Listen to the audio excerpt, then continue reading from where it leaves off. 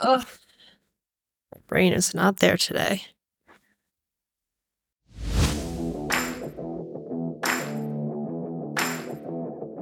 You're listening to the DC Real Estate Podcast, the podcast where we focus exclusively on all things local to the DMV area. Local investors, local knowledge, local experts. Our journey starts now.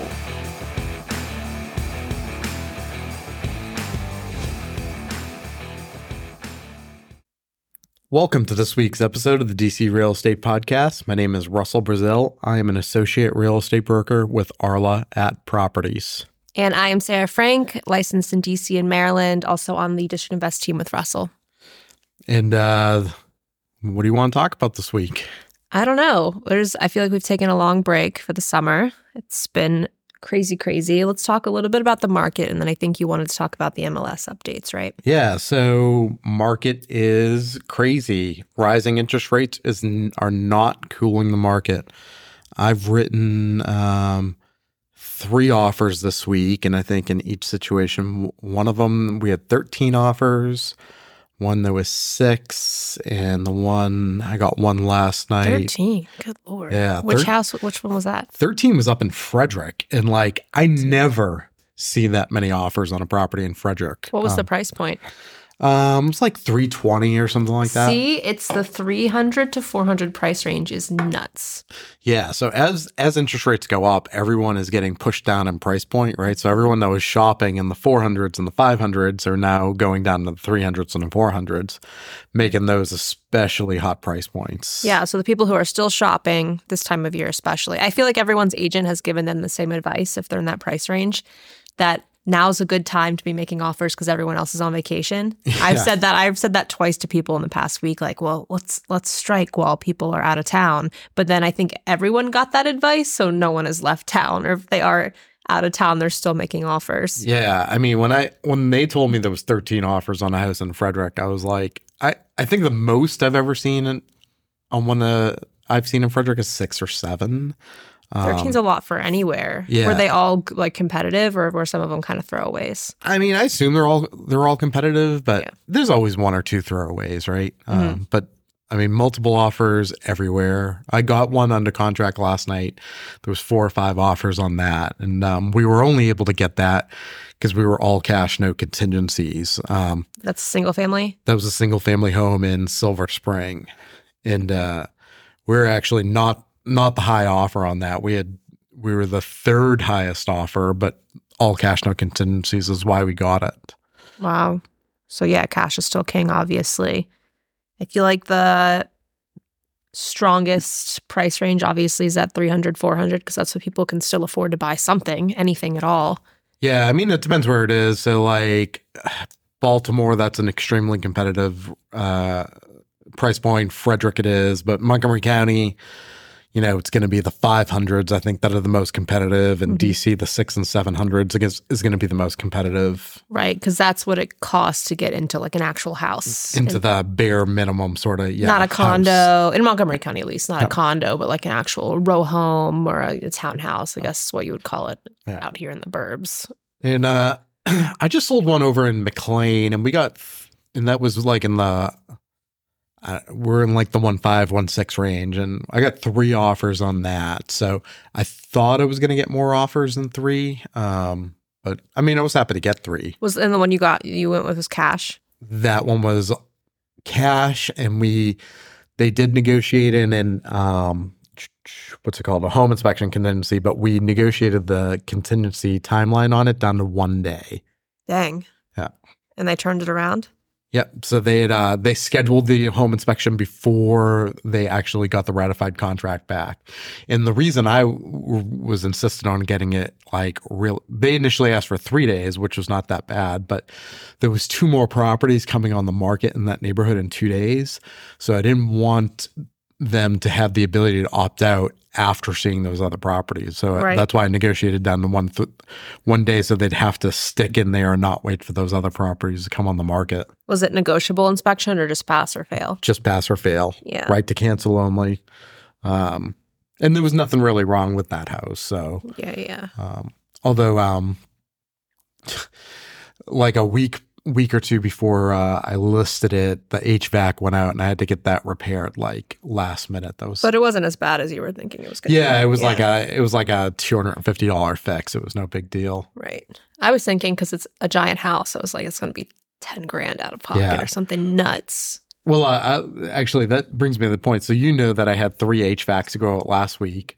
And now I just had a 4th HVAC problem just last night pop up this one was at my primary residence. So it's that time of the year where HVACs are going out. They're stressed out. Yeah. They're working as hard as they can. It's nuts. I mean, my house is a row house.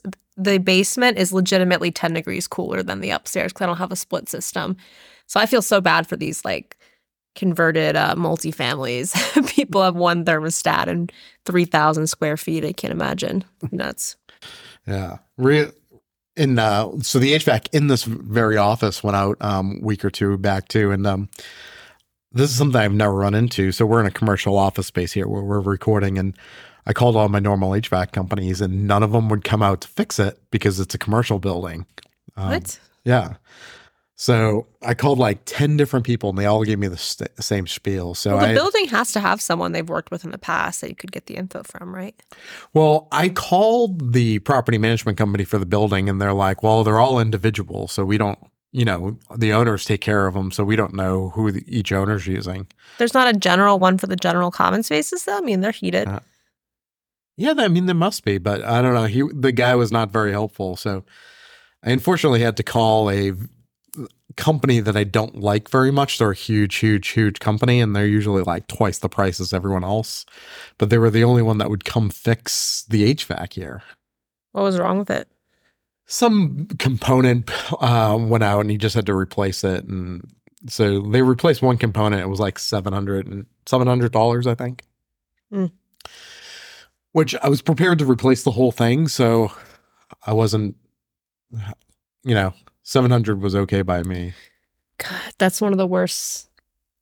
Your HVAC, the roof, those things are tough. On my other 2 HVACs that went out, one of them was like a $500 fix, but then the other one, and I was suspecting this, I had to replace the whole system. So that was like just over $7,000. That was on another. That was on a property I have in Rockville. Jeez. Yeah. Jeez. And the tenants run them so hard too. Yeah. Which is fine. It's what they're paying for, but yeah, but that HVAC was like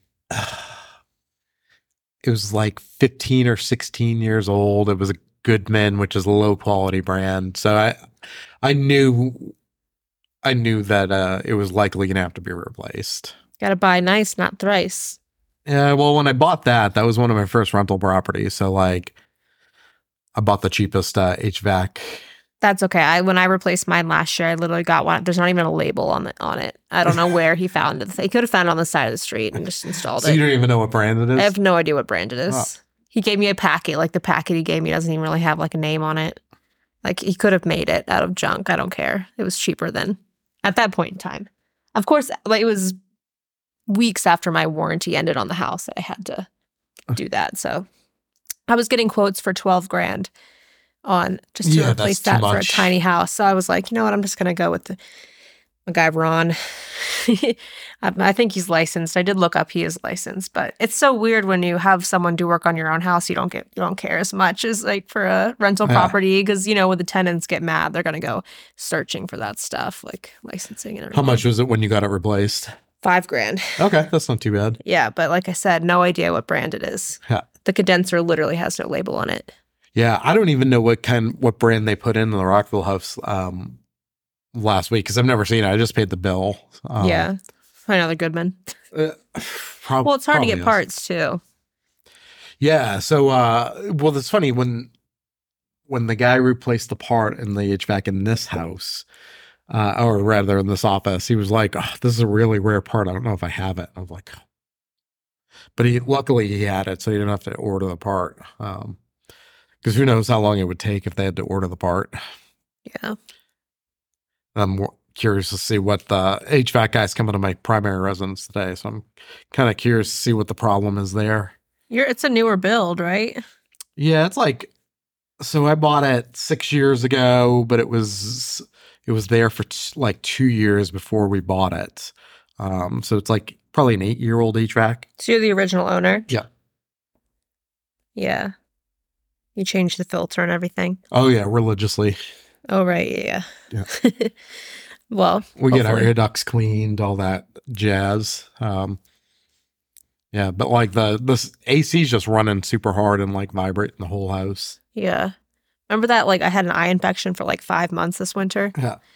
I got my air ducts cleaned. It went away. Oh. So he was pulling all sorts of crap out of the air ducts. 150-year-old house. Yeah, I need to get the air ducts cleaned here, I think. It's satisfying. They could put this spray in there too that makes the whole house smell good. Probably like ammonia. Just giving yourself. But let's pivot here. Let's talk about some of the MLS changes we're seeing, not just in our own MLS, but around the country. So, for those who don't know, that right, the many brokerages and National Association of Realtors is facing multiple class action lawsuits about buyer agent commissions. And so there was a lawsuit pending against MLS PIN, which is the MLS out of the Boston area, of which I'm sometimes a member and sometimes not a member of that MLS. So they just settled a lawsuit, and I had the article here in front of me. So how much did they settle for? So this is a relatively low settlement. So they got sued by some consumers saying they were forced to buy, sellers who claim they were forced to pay buyer's agents when they didn't want to. So MLS PIN settled the lawsuit for $3 million, which is an incredibly small amount of money for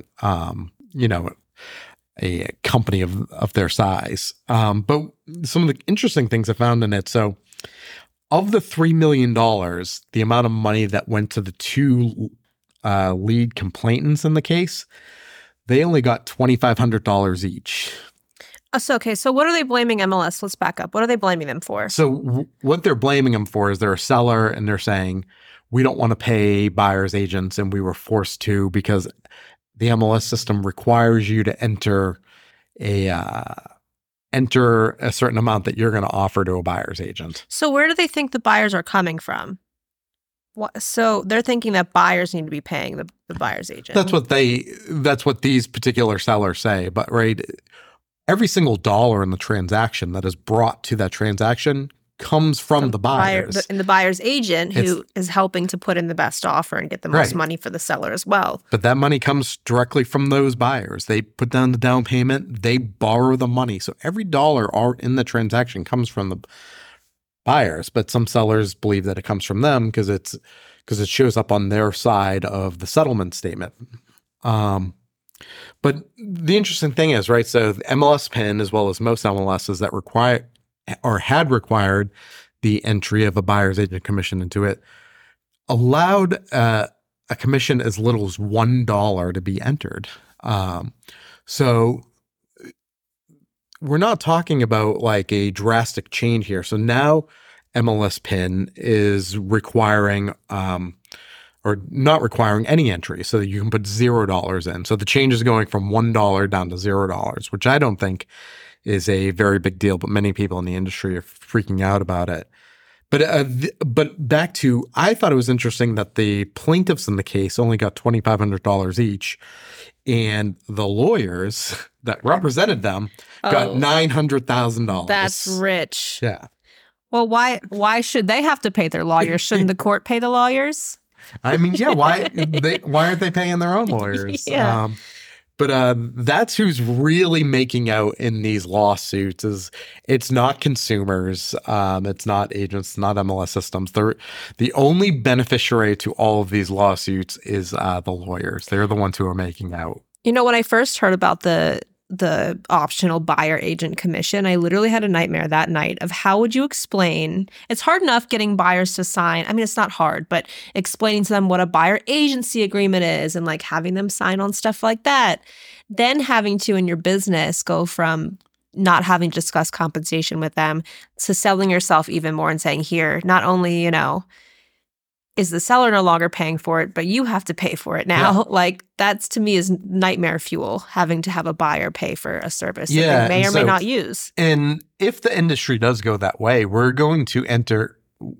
is going to be an incredible inequity in the marketplace, right? So we would face a situation where rich people can afford representation and middle-class people would not be able to afford representation. So, right, we could be in a world where only the rich have the benefits of having knowledge and expertise in their real estate transactions, and the middle class or the lower classes wouldn't. And that would create a very inequitable society, right? We would have as the term we use in real estate, a disparate impact against protected classes, because we would see buyer agent representation dry up essentially in certain counties and certain zip codes because of the inability to pay out of pocket. So if something like that happened, I would imagine that we would see a change in Fannie Mae regulations. So currently, in order to sell the loan, you cannot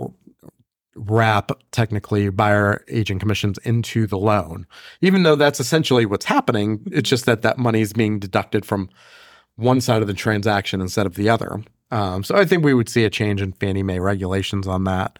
But we also run into this problem where with certain loan products like the Veterans Administration loan, the VA loan, where it's illegal for a veteran to pay any amount of commission out of pocket, right? And so if a veteran wanted to buy a property where no commission was being offered, now we're in this problem where we have conflicting laws where a buyer could be forced to pay their agent, but it's illegal for a veteran using a VA loan to pay their agent. So there's all kinds of problems that arise from this. But the change, MLS Penn changed it from previously there was $1 of compensation was the minimum allowed to be. Now it's $0. And our own MLS system, Bright MLS, has followed suit with no legal action against them. They saw the way that the industry is going and decided to nip this in the butt. So do we think it'll end up in a situation similar to, when we're negotiating with a wholesaler on an off-market property where if someone is using a buyer's agent and, you go in as the agent, you see the commission is $5. Are you able to negotiate that directly with the seller's agent and the seller? Or Absolutely. And in fact, and that's always been the case, regardless of what the commission is in the MLS, commissions are always negotiable between the parties. And every now and then I go to negotiate a commission and people are like, you can't do that. And I'm like, I sure can. I can do whatever I want. Yeah. Everything's negotiable. But I think it's interesting just in the last couple of days to make that point very clear. Bright MLS added this note under the compensation section on properties in the MLS. They've added this to every listing. It says, and I quote, "Any offer of compensation is unilateral and for all Bright MLS subscribers. A buyer may seek additional broker compensation subject to negotiation." That's clearly written out now on every single listing. And so that's going to be important going forward, right? If there's no compensation being offered, as a buyer's agent, you're going to have to go out in there and negotiate and write negotiation, right? They don't have to agree to it. And so that is going to lead to some lot more conversations about this with your buyer clients. And that's to assume your buyer clients going into it are okay with paying for your commission. We're going to see a whole lot of buyers who just decide to go it solo, aren't using a buyer's agent. And then what happens then? It's similar to when people idolize off-market properties and think they can negotiate leases and stuff. They end up signing a bad contract. Like, who's advocating for them? There is a role to the buyer's agent. So yeah, I mean, there's so many things that can go wrong in the in a transaction. So one of the things I always like to lean back on, because it's very illustrative of a $10,000, $15,000, $20,000 problem. Most states have laws that state that if a private water and sewer utility charge is not disclosed, then a seller may have to pay for it. That's the case in Maryland. So any properties built after, say, 1995 in Maryland have a private water and sewer utility charge attached to them, typically for 30 years. It's usually about $1,000 a year for a single-family home. And so if a seller doesn't disclose that, they have to pay that off once someone realizes it happened. So there could be a $30,000 charge. I've been at settlement tables where fights have broken out about this particular law. The law is black and white. it's not a negotiable thing. And so that one little mistake, and this mistake doesn't just happen to unrepresented consumers. It could be made by just an agent who's not very good, can cost their client $30,000. So there's all kinds of little mistakes that can add up to huge sums of money for someone who just doesn't know what they're doing. Mm-hmm. Yeah. So, well, don't they pay right now in Boston? Like you were telling me for like looking for a lease, they pay their agents. New York City too. Tenants in Boston as well as New York typically are paying their own tenant representation, their agent. And it's interesting because in those two cities, agents in general do more leases than they do here in the DC area. But it's very expensive. It's also very common in Boston to collect first month's rent, last month's rent, and a security deposit. That's 3 months rent right there, plus a month for an agent, 4 months rent. So often it takes 4 months rent saved up to be able to get an apartment in Boston. That's crazy. Yeah. Oh my gosh.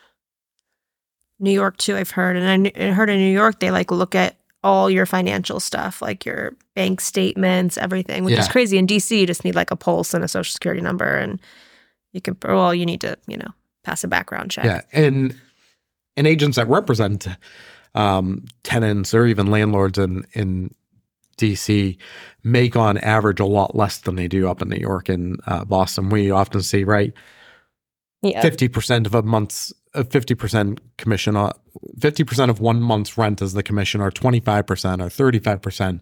Yeah. It's almost always a full month's rent up in New York and Boston. So they're making more, and the rent's more up there as well. Yeah. So that's like a pretty solid chunk of change if you're doing a ton of them. Yeah. I mean, I've got a good friend up in Boston. He only does leases, and he makes a good living. Yeah, I mean, once you have your system down, it sounds terrible to me. But if the the rent's $4,000 or whatever, which is realistic. Yeah, I mean, who knows how many of them he does? Probably does 100 leases. That's a good amount of money. To me, it's not all of his rentals are $4,000 a month, but I'm sure he has some $4,000 and $5,000. It's a lot of showings, but anymore it's been a lot of showings for regular clients, regular buyers too. Getting them over the hump on the interest rates has been tough. I think everyone universally is suffering with that. There's been these little breakthroughs though, like a couple weeks, people adjust and then they'll start making offers, but cash is still winning out in all these markets. So yeah, I mean, it's hard to be a buyer right now because rates are high, right? They're at 7%. Your low down payment, you're paying over 7%, and you're getting beat out by cash. Mm-hmm.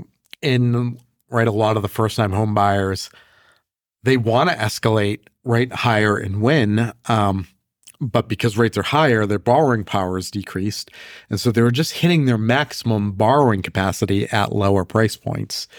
I've got a number of clients who a few years ago qualified for $900, $950, $1 million, and now their borrowing capacity is $700,000. Mm-hmm. And so they're having to adjust because the prices keep going up. Yeah. They're not coming down. Still multiple offers, but now they can't borrow as much. Right. And the difference between 700 and 900 in DC is between a condo and a house. Yeah. So, I mean, it's a significant difference. Significant. It's an asset class difference. Yeah. That's substantial. And people, it's not their forever home, but they're seeing what happened to people who bought in 2021 who are never leaving their house and they're never refinancing. So they're like, well, it's not forever, but it could be 5, 6, 7, 8, 9, 10 years. So it needs to be something I'm comfortable in. I'd rather wait. That's the thing too, right? So the higher interest rates go, the less likely existing owners of properties are to move, right? Because they're not going to sell their house with 2.5%, 3% interest rates, jump back into the market at a higher price point and have to borrow at 6.5%, 7.5%. So as rates go up, we get further downward pressure on inventory because more and more owners are getting locked in the place and not moving. Mm-hmm. And so which pushes prices up. Prices are going to keep going up. They're projected to go up another crazy amount into the fall and in the winter. There's just no houses, so people just got to get over it and just do it and hope on that refinance or And then rent. we've got, on top of all that, we've got local governments passing ridiculous regulations, which is putting further pressure on inventory. Prince George's County just did away with all zoning to build townhouses. So you can't build a townhouse development in Prince George's County currently. And right, so if you have a lot of land, let's say it's an acre, and I don't know how many townhouses would fit on an acre. Let's just make up a number and say it's 12. But so you could build 12 townhouses or 3 single families. So now instead of being able to build 12 units of housing, we're only building 3 on that same lot of land, putting further downward pressure on inventory because now we can't build as much housing. Montgomery County's been sloppy recently. Yeah, She's been doing crazy things. Yeah, I mean, Montgomery County in the last 6 months has raised recordation taxes significantly, raised property taxes, raised impact taxes. Impact taxes are the taxes they assess on a new construction home. So they're driving up the cost of housing, precipitously here in Montgomery County. And it's just amazing that, this is not just in the bubble because, like I said, Prince George's County is making bad policy choices, and jurisdictions across the country are. Some jurisdictions, though, aren't. So Oregon, I believe, did away with single-family zoning statewide. So whatever kind of property that the market wants to build in a location, they'll be able to build there. But restrictive zoning here on the East Coast, along with just rising taxes, and then doing away with zoning that allows us to build more housing, driving up the cost of properties and, further pressure on our inventory crisis. So we're facing a, decade-long battle before we probably get back to, if everything went right, normal inventory. We've got less than a month of inventory in the metro area now. I used to be able to take a client out on a Saturday to see 5-6 properties at a time. Now I might be able to bring them out and see one property because there's just nothing for sale. Yeah, absolutely. Well, hopefully in the fall. Yeah, I mean, we'll get one or two. We'll get a little bump, but that's going to go from like 2 houses in a neighborhood to maybe 4 houses. So, while there's still 25 buyers for that neighborhood. Yeah. Well, it is what it is, I guess. It's a tough market to be a buyer, tough market to be a buyer's agent. And it's not getting any easier. It's a motivational speech. Yeah. We are in a good mood. Things are fine. Things are these happen, these cycles. These young people, myself included, have never seen a downturn in our lives. So we're a little confused, question mark. But hopefully these things come back, right? Right, Russell? I mean, we've had declining inventory. So I think inventory peaked in 2009, I believe. And so for 14 years, we've been on a downward inventory trajectory. It's just that in the last 2 or 3 years, it's gotten to such a point that, it's actually at dangerous levels. Like every one house that comes up for sale, there's 15 buyers for it. Yeah. And the Federal Reserve's attempt at raising rates to slow the growth of prices is just create an inventory crisis. And what's funny is it should be no shock because the same thing happened in the late 70s and early 80s. They drastically raised interest rates, to try to stop how fast prices were accelerating, but it didn't stop prices from accelerating because when rates go up, inventory goes down. As inventory goes down, prices continue to rise. Yeah, competition's too stiff. So while rising interest rates may calm down the price growth of tomatoes and oranges and energy, it does not actually have that effect on housing. Right. Yeah.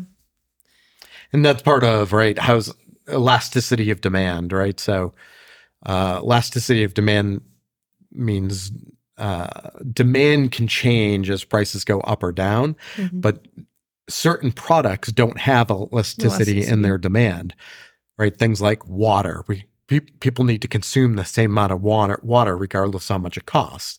Housing. People have to live in housing regardless of how much it costs. So there is no elasticity to the demand of certain products. So when rates go up and drives up the cost of those products, demand doesn't get tempered because there is no elasticity. So yeah, it's going well. Well, we'll try to have someone on for the next podcast. We should probably do a poll on Instagram, see what kind of people we should have on. Yeah, if you guys out there listening want to hear from a certain type of professional or somebody, or just an individual, send in the name or send in your suggestions. We love to hear them. If you have questions, email us at info@dcrealestatepodcast.com. We're always happy to answer questions. Anyways, till next week, we'll catch you later. Bye.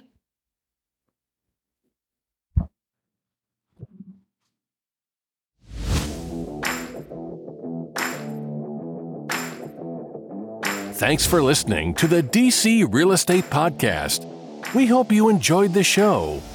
If you want to contact the hosts, reach out to them at info@dcrealestatepodcast.com. Don't forget to subscribe, rate, and review the show wherever you access your podcasts.